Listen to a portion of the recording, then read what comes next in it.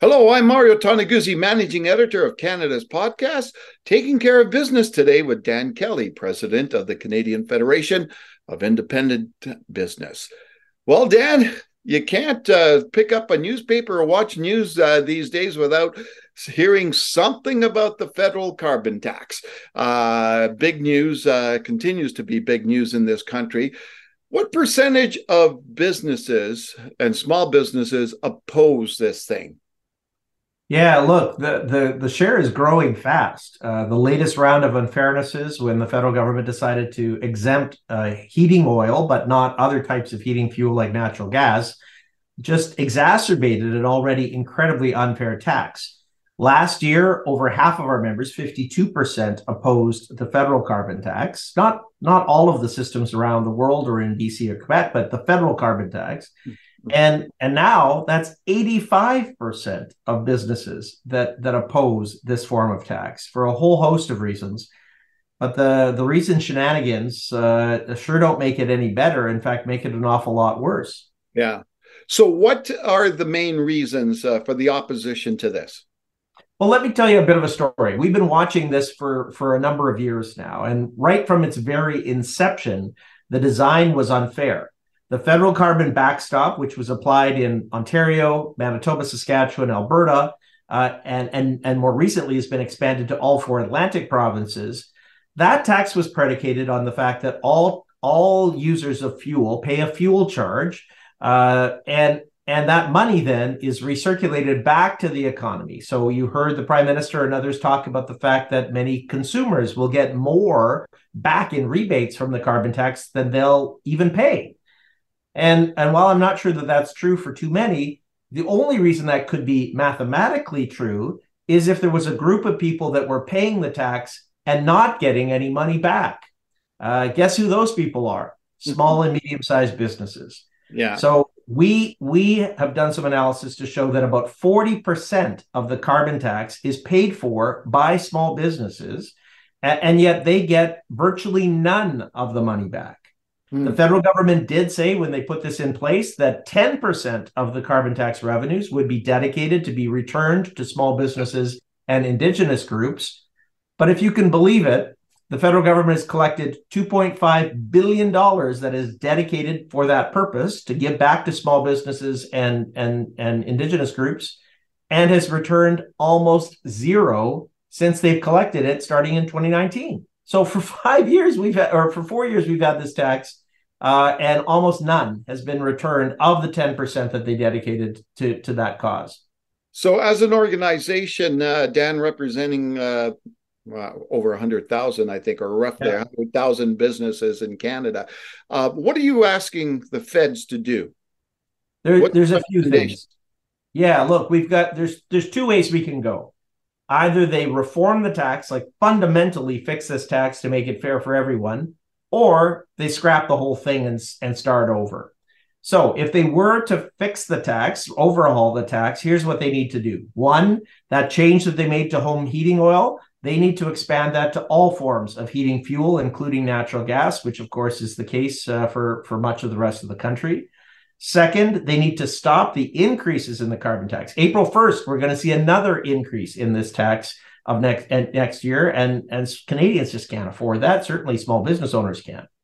They need to also ensure that they give back immediately that $2.5 billion that has been collected and was supposed to go back to small businesses, and ultimately come up with a formula that for all types of taxpayers, that they get back essentially what they pay. The whole concept of the carbon tax is that there's a price put on carbon using activities, and you give that money back so that it could be redeployed for lighter carbon activities.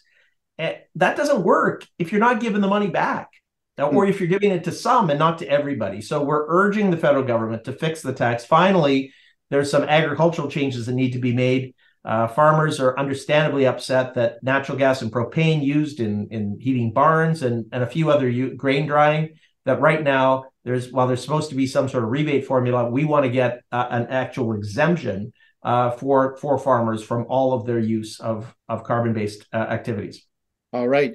Now, one of the things, obviously, this impacts you and me, and you know what, and the money, the jingle in our jeans, the money we have in our Yep.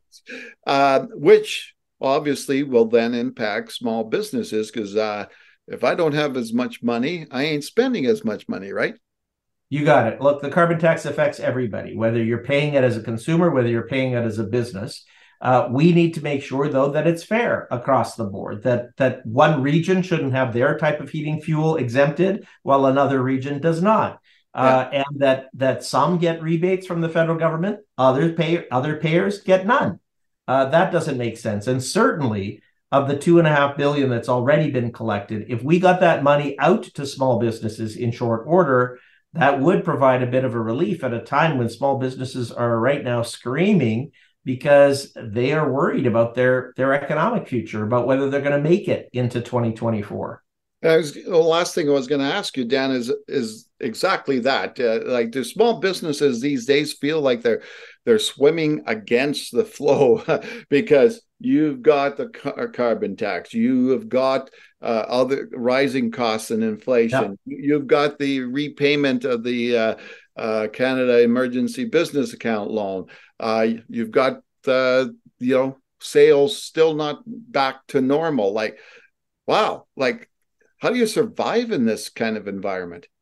I'm incredibly impressed and proud of the small businesses that have stuck through these difficult economic times so far. We've gone through, of course, the world's longest lockdowns and COVID restrictions. Yeah. Then, after that, rising inflation, a huge shortage of labor, the debt that businesses took on, declining sales, increasing costs. This is not a good environment for the vast majority of businesses at this time. The fact that they've stuck on is a testament to their ability to survive and pivot. But we can't count on that forever. No. We need governments to make some serious policy changes. Just today, the federal government announced a ban on replacement workers. We believe that that's going to mean that strikes are going to be deeper and longer, more frequent in things like ports and railways, which small businesses and all of us as Canadians depend for getting goods to goods to markets. Yeah. I don't know. The economy seems to be issue number 500 on the government's list of priorities. It needs to be right near the top, but we're not seeing that. And so changes like the ones we're proposing on the carbon tax or the extension of the CEBA loan deadline, the increase that's planned for EI and CPP, we need to move on some of these affordability measures if we want to see more small businesses have a hope of making it over the next critical number of months. All right. Thanks, Dan, for joining us today. Anytime. All right. That was Dan Kelly, president of the Canadian Federation of Independent Business. I'm Mario Toneguzzi, taking care of business as managing editor of Canada's podcast. Thanks for joining us.